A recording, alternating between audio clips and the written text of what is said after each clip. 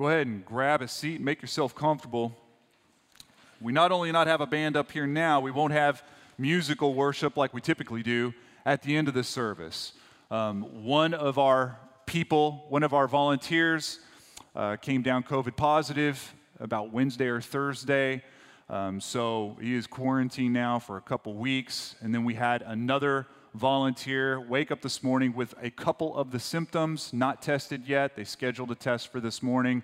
It just got to where we said, maybe not the best day to crop dust the room with our aerosol breath, right? So maybe we can, with cases skyrocketing, maybe we could be a little bit wise. I'll tell you, I'm fine with that. If you look at the New Testament church, you see a church that is shape-shifting to match the context, to match the needs of the people, to match the rhythms of the people. You'll see the church gathering in homes, eating together. You'll see the church in the synagogues. You'll see Paul in 1 Corinthians 14 talk about how some bring a hymn, some bring a prophecy, some bring a word, some bring an encouragement. So we catch some major things, and that is in a service, we want to make sense for the people that are coming in. We want to contribute from different directions and different people, and you'll see that at the end of this service as we do something a little bit different. But what I love about the diverse church and how we can shape-shift is the resiliency of it. The resiliency. The idea that a church service is composed of a sermon under 30 minutes in 5 songs and then out we go, that's a construct we came up with. That would probably be foreign to anyone transported from the New Testament to today. They probably wouldn't understand what we call a service. Probably wouldn't make them mad, but they probably wouldn't understand it very much. So we get to celebrate the same versatility. I'm happy to do it. And that's why it'll be a little bit different today. But if you have a Bible, we're going to jump into the sermon, and we're going to be in Philippians 4. I know you're thinking, we are never going to get out of this book of Philippians. We are stuck in this book until Luke just runs out of sermon. Listen, we've only got a couple left in this book. I'm not in any hurry to move out of it, though. I love the book of Philippians. I'm having a great time with it. Today, though, I've really been waiting for this passage today. While you're turning there, I don't know if you know this, and I don't know if you use emojis whenever you're texting back and forth. I'm not judging you if you do. I might judge you a little bit, but not a bunch, okay? But emojis are 20 years old. Oh, actually, technically, they go back into the late 80s on some Japanese phones, but emojis have been around for a long time. But some of you, if you're my age or older, you probably remember when everyone started using them. We went from the colon and the parentheses to a little smiley face, right? A little smiley face. Now, there are hundreds of different emojis. In fact, there are over 3,304, according to the Unicode standard, different emojis. Cowboy hat, cactus, hockey puck, smiley face, tear, heart, whatever you want. There's anything in the world you can dream up, there is an emoji for it. And they are so ingrained and cemented in our pop culture today that Sony Pictures made a movie that grossed $250 million. That'll buy you 10 private jets. $250 million on, wait for it, emojis. Just different faces, emojis. I'm sure the celebrities were the voices behind them, but they're just emojis. They didn't really crack the code or anything, but people are fascinated with it because it's become a language of sorts to us today. We're like Egyptians with the hieroglyphics, right? It's instead of using words, we use little pictures to express our emotion today. You could probably tell I'm a little bit more like Ron Swanson when it comes to texting, right? So, meaning I will never use an emoji. I've texted back and forth with many of you. You've never seen an emoji come from my side, right? I might do an LOL if I'm getting real loose. If I think it's real funny, you might get a bah ha ha, but you'll never see a cactus or a smiley face or a heart or anything. I just can't bring myself to do it. And what's interesting is with all the beginning or all the variety in emojis, it all started with one. As you can guess, it's the happy face. That's the original emoji. But today, and this is fascinating to me, it is still the most commonly used emoji in the world. At 10% of every emoji is the happy face. Second place at 6% is the heart. I think this is interesting because happiness is not the most felt emotion we have. Not even close.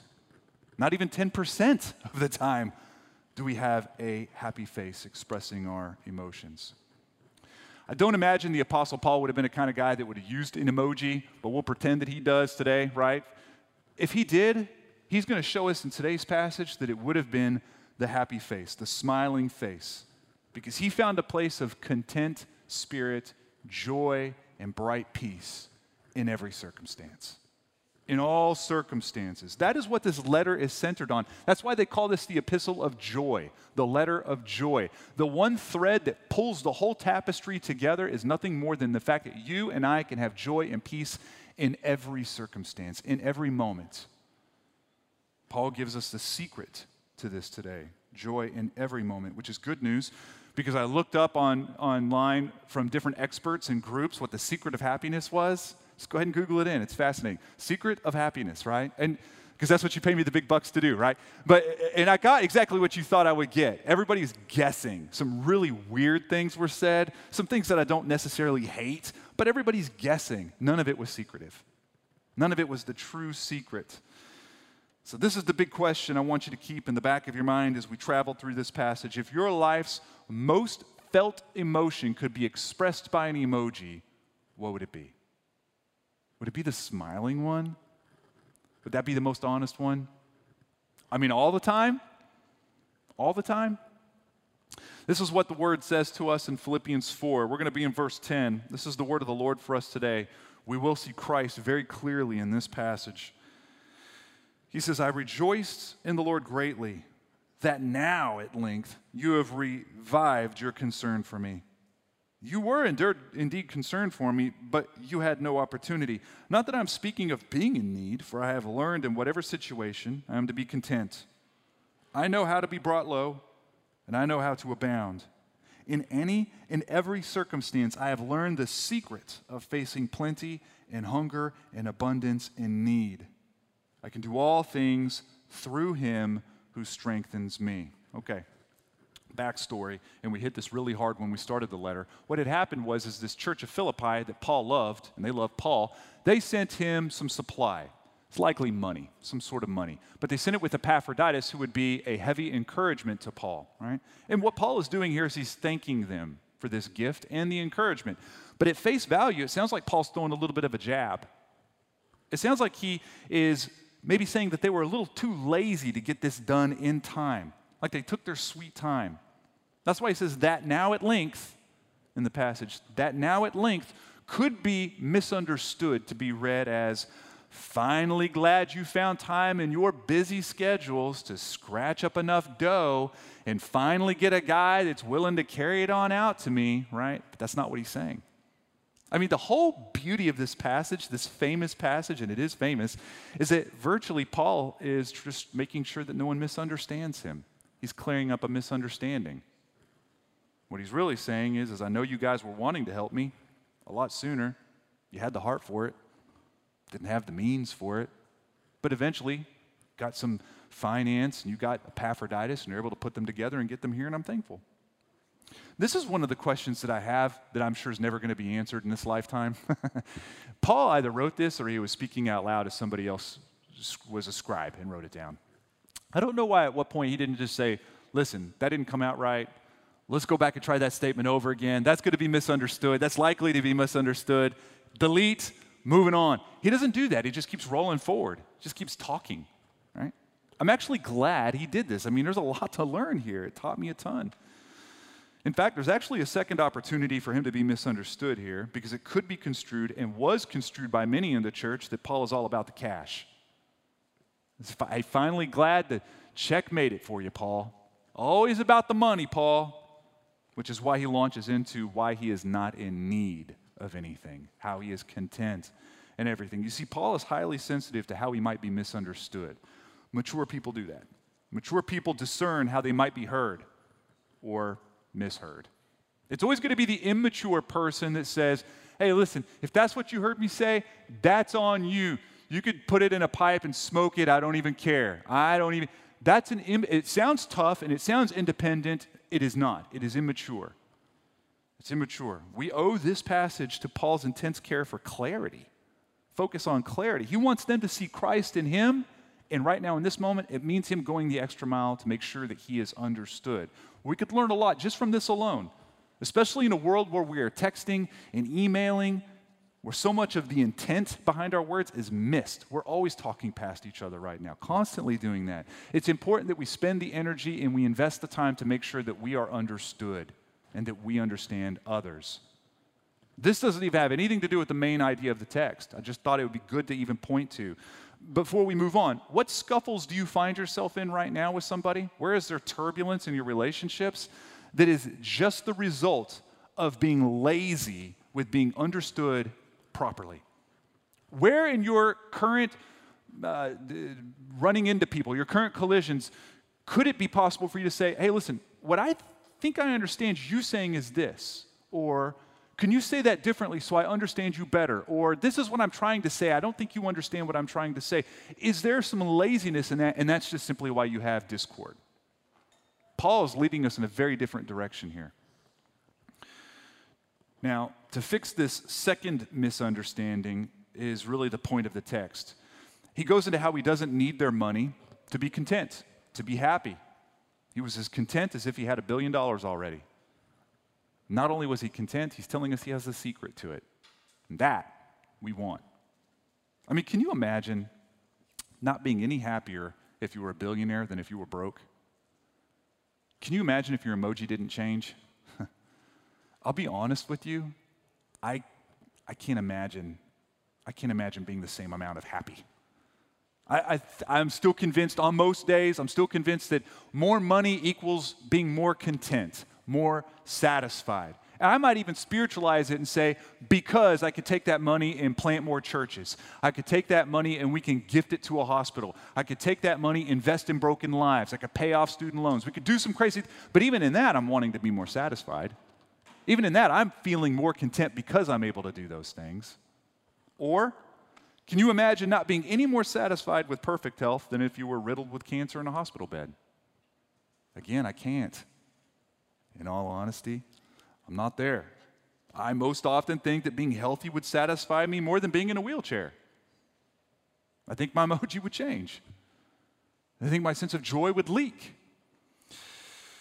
Paul's joy was detached from what kind of a day he was having. It was detached from the mood he was in at the moment. Joy belonged to him. Peace, happiness belonged to him. And he rode above the circumstances of the day.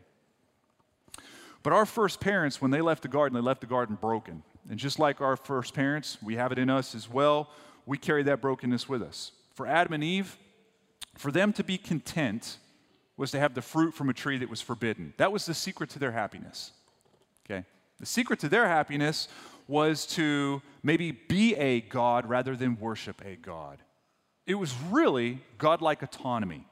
That's what they wanted in Genesis 3. Like them, today our trees look a little different, but there's always something that conveys to you that we'll just say it, I-T, it will make you happy. It, if you had it, would make you satisfied, would make you content above all things. And listen, there are a ton of suitors for our hearts. I think it's common in Christians that Jesus is good. We probably think Jesus is good, or we wouldn't be here for the most part, right? But he's just good in a sea of goods, in a cluttered world full of goods. He's a good thing to be put on a shelf with other good things, right? So Christ doesn't necessarily outcompete everything in everyone's heart for the weightiest and deepest affections of our soul. But when God falls in the ranking system in our hearts, other suitors rush in, they flood in to convince you that they, not God, will make you happy. They, not God, are the secret to you being satisfied. Now, you've heard us say often from this pulpit, from this stage, in any class that we've ever taught, that behind every sin is a core unbelief about God. A core unbelief, which means every sin, every transgression against a person or God is you trying to secure something for yourself that you think God is unable to give you. In our case today, we don't really believe God is sufficient as a good, so we graduate beyond God and start hunting for sufficiency, for what is good. And that hunt is looking for nothing more than the secret to our happiness, what will make us happy. Suitors convince us that God is not good enough, so we have to discover good elsewhere. And when we run to these things, people, things, moments. Most of our best anthropology today will say that Generation X and previous generations are more attached to things and people for happiness. Generation X and forward are more attached to moments, typically moments, as the secret to happiness. The suitors will convince us that God is not enough. And when we believe those suitors, we have made an idol. Capital I. Listen, idols are not what you see in movies. They're not shiny little statues. What they are is shiny little marriages and shiny little kids. They're shiny little social media presences. There are other things. They don't look like what we imagine when we say the word idol. And we can make anything an idol because our heart's very good at handcrafting idols out of anything that we see, anything that we even think. Idolatry is not bowing down before some wooden statue. It's taking anything, even a good thing, and making it an ultimate thing. Making it an ultimate thing in our life. Because it's these ultimate centerpieces that shape our thoughts, shape our emotions, our behaviors. But they lie. This is what an idol says. If we were to just go idol hunting a little bit, idols will convince you that they will satisfy you, but they never really do. And you actually know that. You already suspect that. You already suspect that. And you kind of bring that charge back to your heart. This thing never really pays off. Maybe for a second, maybe for a day, maybe for a week, but it never really pulls off. So then the idol returns fire by telling you that's because you haven't done enough. You got to do a little bit more. The carrot's way on the end of the stick. You're not there, but you're almost there. You got to keep worshiping, which means in our world, you have to work a little bit harder. You have to go to the gym a little bit more. You have to post on social media a little bit more. You have to do more things, and then you will finally have the secret to your happiness. At this point, you just haven't done enough. They'll also tell us that they can give us what Christ cannot. That God is good, Jesus is great, but they can't be everything. For that, you will need them. See, idols will tell us that they have the secret to our happiness, but they're liars. And while we're idol hunting, you'll know what an idol is whenever it's ripped from your life. That will be the place that you come unstitched. You just come apart. Why? Because that's where your happiness and your hope is at. We pin our hope and our happiness on that which we worship. There's a little interesting interchange between Christ and a potential disciple in Matthew 19. Well, you stay where you're at in Philippians, but in Matthew 19, we see this passage where this disciple comes up, wants to follow Jesus. He is a well-behaved man. He is a wealthy man, and he tells Christ everything that he does that is impressive. The young man said to him in verse 20, "All these I have kept. What do I still lack?" And Jesus said to him, "If you would be perfect, go. Sell what you possess and give to the poor, and you will have treasure in heaven, and come follow me." When the young man heard this, he went away sorrowful, for he had great possessions. Okay, why sad? Why did he leave sad and sorrowful? Well, because to lose his fortune was to lose his hope for any happiness.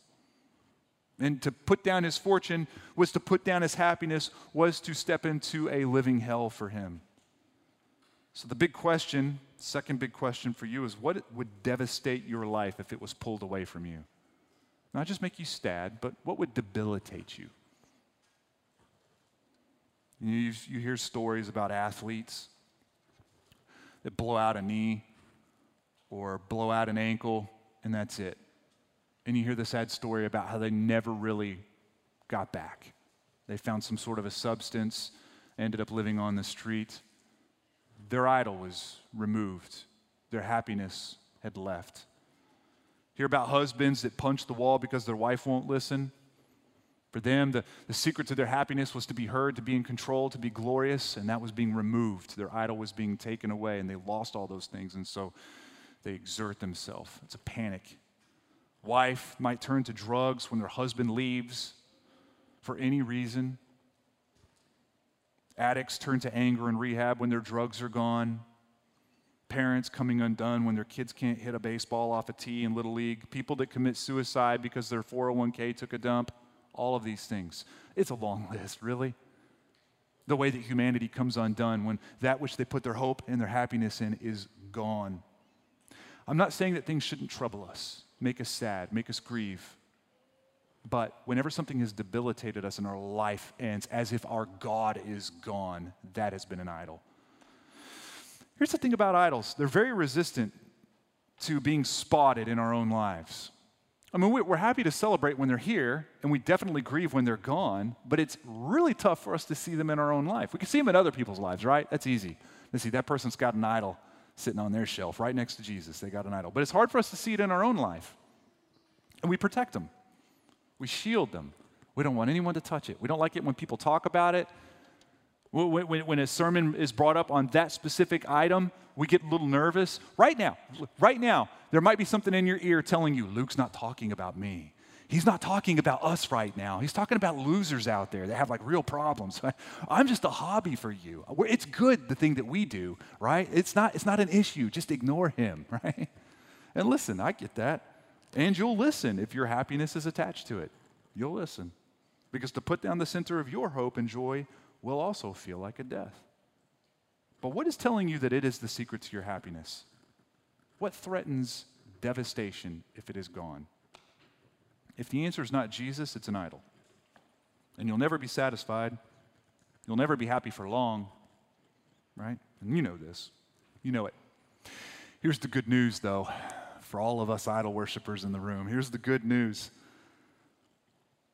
Is that when our ears heard the gospel and our hearts were changed, when we trusted God for the first time and God rescued us and gave us a heart of flesh, taking out our heart, when we became Christians, he found us carrying a bunch of idols, bags and bags and bags of them, carry-ons full. We just had a ton of idols. That's how he found us. And he loved us, a mob of idol worshipers. And this God says to us, not like a carrot on the end of the stick, you don't have to keep doing to get all of me. I'm giving all of myself to you now. Totally despite you. And not like an idol would say, I'm going to leave you and I'm going to forsake you. Christ says, I will never leave you and I will never forsake you. Even when we don't believe that he is good enough and we go searching for other goods, even when we treat Christ like he's just a common piece of furniture in our lives, if you are, in fact, in Christ, it doesn't adjust the level and the volume of his love for you. That's fascinating. He does not gauge his love for you based on your love for him.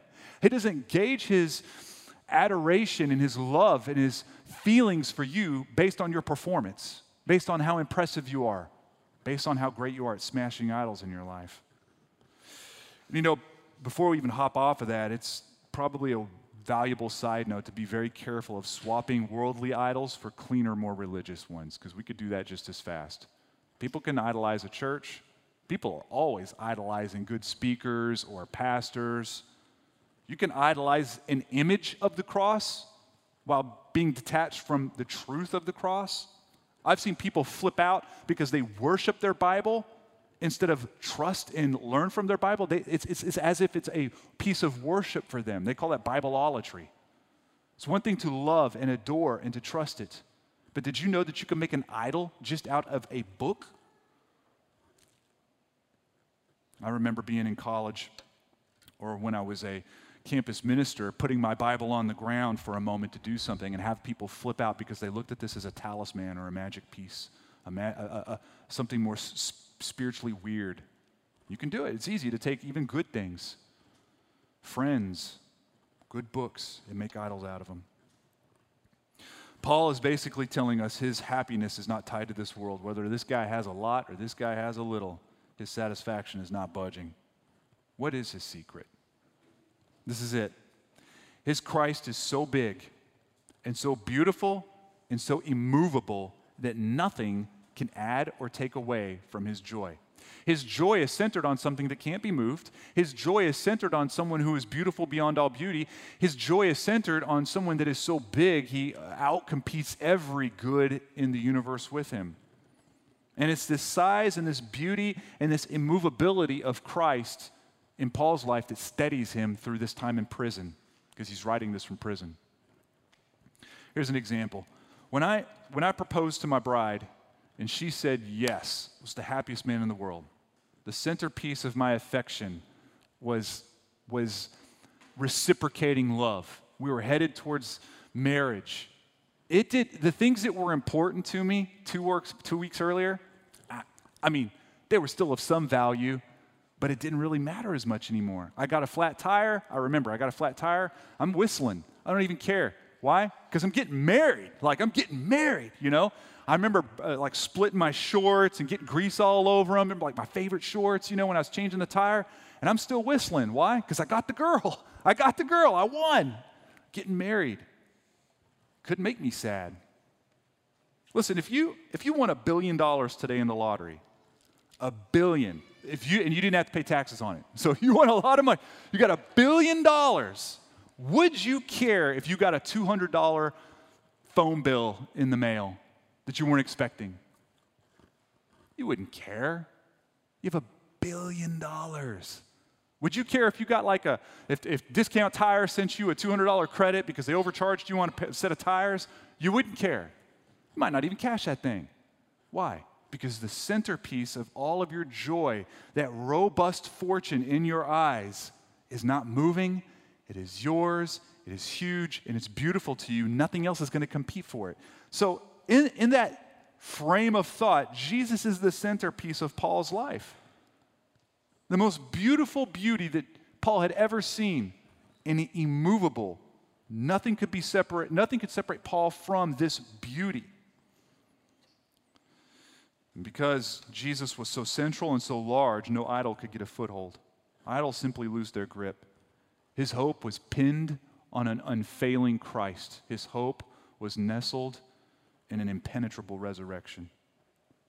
This is what Paul says in Romans 8. He says, "Who shall separate us from the love of Christ?" You've heard this passage. "Shall tribulation or distress or persecution or famine or nakedness or sword or danger?" Nothing. The whole idea of this passage is nothing can separate us from the love of Christ. By the way, not even your failures, not even your bad days, not even your moronic decisions, nothing, not even you can get in the way of separating God's love from you. See, before he was Paul, he was Saul, a workaholic, fascinated with climbing the ladder as fast as he could, fascinated in becoming the most legalistic man on the face of the earth, heart full of rage, heart full of murder. And then Jesus changes him. Then the gospel comes along and wrecks him. And now we find him in prison, as content as he ever possibly could be. His emoji looks different. He's fine to be ridiculed, fine to be mocked by the guards, fine to be left by his friends, fine to be abandoned, chained, fine to be killed. Why? Because Jesus didn't just change his name from Saul to Paul. He didn't just change his religion from Judaism to Christianity. He changed his heart. He became the centerpiece of all of his affections, and nothing could compete. It was so big and beautiful and immovable that it plunged everything else right down the drain. So how do we get here? How does this work in real time for you and me? He gives us a piece of this in the very last statement where he says, "I can do all things through Jesus who strengthens me." Right? We've heard this before, right? Can I just say, by the way, this does not mean you could have a bigger bench press or finally get that promotion because of Jesus. I think that's what we do. This is the most quotified piece of Scripture. It's ripped out of context and it's plastered all over anything from an FCA sweatshirt to a poster to a coffee mug, that you could do anything you set your mind to because Jesus is Jesus. That's false, friends. Listen, there's a lot of things you're never going to be able to do. There are some things that are impossible to you. Even though Jesus loves you and he adores you, you're never going to throw the football like Tom Brady. Some of you are never going to play the piano very well. Why? It's impossible. You're always going to be lousy at it, right? Some things we just can't do, but that's not even what this is talking about. It's not talking about our achievements in this world. Whenever he says all things, I can do all things through Jesus who strengthens me, he's saying I can live through every low and every high through Jesus who gives me strength. Jesus is the one that gives me strength to muddle through the abundance and to make my way through lack and need. And I can do all of it because God is so good and so kind and so strong, he strengthens me. He gives me power. Paul's always talking about this, by the way, how his strength comes from Jesus. I'm going to fly through it. Don't turn there. Ephesians 6, finally be strong in the Lord and in the strength of his might. 1 Timothy 1, I thank him who has given me strength, Christ Jesus our Lord. 2 Timothy 2, you then, my child, be strengthened by the grace that is in Christ Jesus. 2 Timothy 4, but the Lord stood by me and strengthened me. I stopped there. There's about a dozen others. A dozen others. Jesus' strength given to Paul allows Paul to be fascinated with Jesus above all things. And the strength of Christ given to Paul allows him to put idols down without picking them back up. Without picking them right back up. We have the same strength. We have the same strength. And I think this is valuable for us because many of us in here, we love Jesus, but we don't have the secret to this happiness. So we spend our lives putting our idols down, but then kind of maybe picking them back up. Or putting our idols down, but picking up brand new idols. But we're constantly juggling idols, new or old, which means we're constantly juggling shame and guilt. I mean, this might be you. Do you love Jesus, but love your idols too? Same shelf. Maybe Jesus saves your soul, but your job saves your life. Jesus is good, but your kids or your spouse is best. Jesus has cleansed you, but your image is king. The gospel's great, but money's greater. Here's the truth. When the tide rises and falls for you, and good things come and go, Jesus gives us a strength, a power to enjoy him when it won't make any sense. Jesus gives us strength to not turn to our suitors and our idols when it's so tempting to do so. And when our affections for Christ swell, the voice of our idols shrink. This is the secret to happiness. The happiness that holds us together in any season, when Jesus is the core and the middle, the centerpiece of all of the furniture in our life, the centerpiece of all of our deepest affections, our weightiest dreams and hopes. And I think it brings honesty to our emotions as well. I mean, we can be sad when we lose things and still have joy and happiness be inside of us. We talked about this several weeks ago, whenever the quarantine and the pandemic was kind of young, how it was possible to have joy and pain in each other's hands at the same time. How you could be in pain and you can be in suffering and still have joy at the same time. The joy is not the same thing as hilarious laughter. Joy could be this resounding, anchoring truth and trust that God is good, he is before us, and he is for us. Paul, he'd be the first to admit that sorrow comes and goes. He missed his friends. You can tell when you read this letter. He missed his freedom. You can tell when you read this letter. He's not stoic. He's not made of marble. It's just that what centered him was never going to be taken away. So he hurt, and he was lonely, and he was sad, and he was joyful at the same time. And if you were here a few months ago, we talked about how that's how we feel at a funeral. When we go to a funeral with someone that we love, someone that was a Christ follower, we're sad. We don't get to spend any more life with them, no more memories with them, besides the ones we've already built. We're sad, but we're joyful because they're in some place that if they had a choice, they wouldn't come back. And we're excited about that, and we hold them at the same time. That's why funerals are so emotionally exhausting, right? Because we're sad and we're happy at the same time. And we just kind of flip back and forth. It's muddy. And it's beautiful. But friends, an abounding Christ brought himself low for you and me. He faced need and abuse so that you and I would have abundance forever. He found separation from the Father so we never would. And when we trust that this Jesus is the best good in a world of goods, when we trust that this Jesus is the only, ultimate, and will never leave us and will never lie to us, we can find peace and we can find joy in every single circumstance, every single one. Listen, if you're a Christian in here, what I want you to ask yourself is what contends for this treasured spot for your trust and hope? Whatever that is what God is after in you today. Make no mistake, he is here to smash idols. He is very good at that. The gospel's perfect for idol worshipers, but God is very good at smashing idols. And both those statements are true. Friends, listen, if you're here and you are not a Christian, maybe you're a skeptic, maybe you're looking, maybe you're exploring, can we at least agree on a couple things? I think we can. That your whole life has been spent pursuing and chasing the secret of happiness. Your whole life. You've never found it. I know you've never found it. Maybe for a minute, a weekend, a month. Let me just tell you, for you, peace and joy have always been tethered to what kind of day you're having, the circumstances that swirl around you. The gospel says the secret to being content is attached to Christ, not your circumstance. So my petition to you is to drop your idols at the feet of the cross, turn from their lies, and any amount of worship that you devoted to that idol, know that its rightful recipient is the King of glory. Chase after him. So what we're going to do now, I'm going to pray here in just a moment, but as you heard me say, before we started this, is that we're going to do something a little different today as we change shape to make sense for our community. If you were not here, we're not singing. None of the equipment's up here. We don't have any musical instruments. We're choosing to do something a little bit different, but I think no less beautiful, and I think it's going to be powerful for us.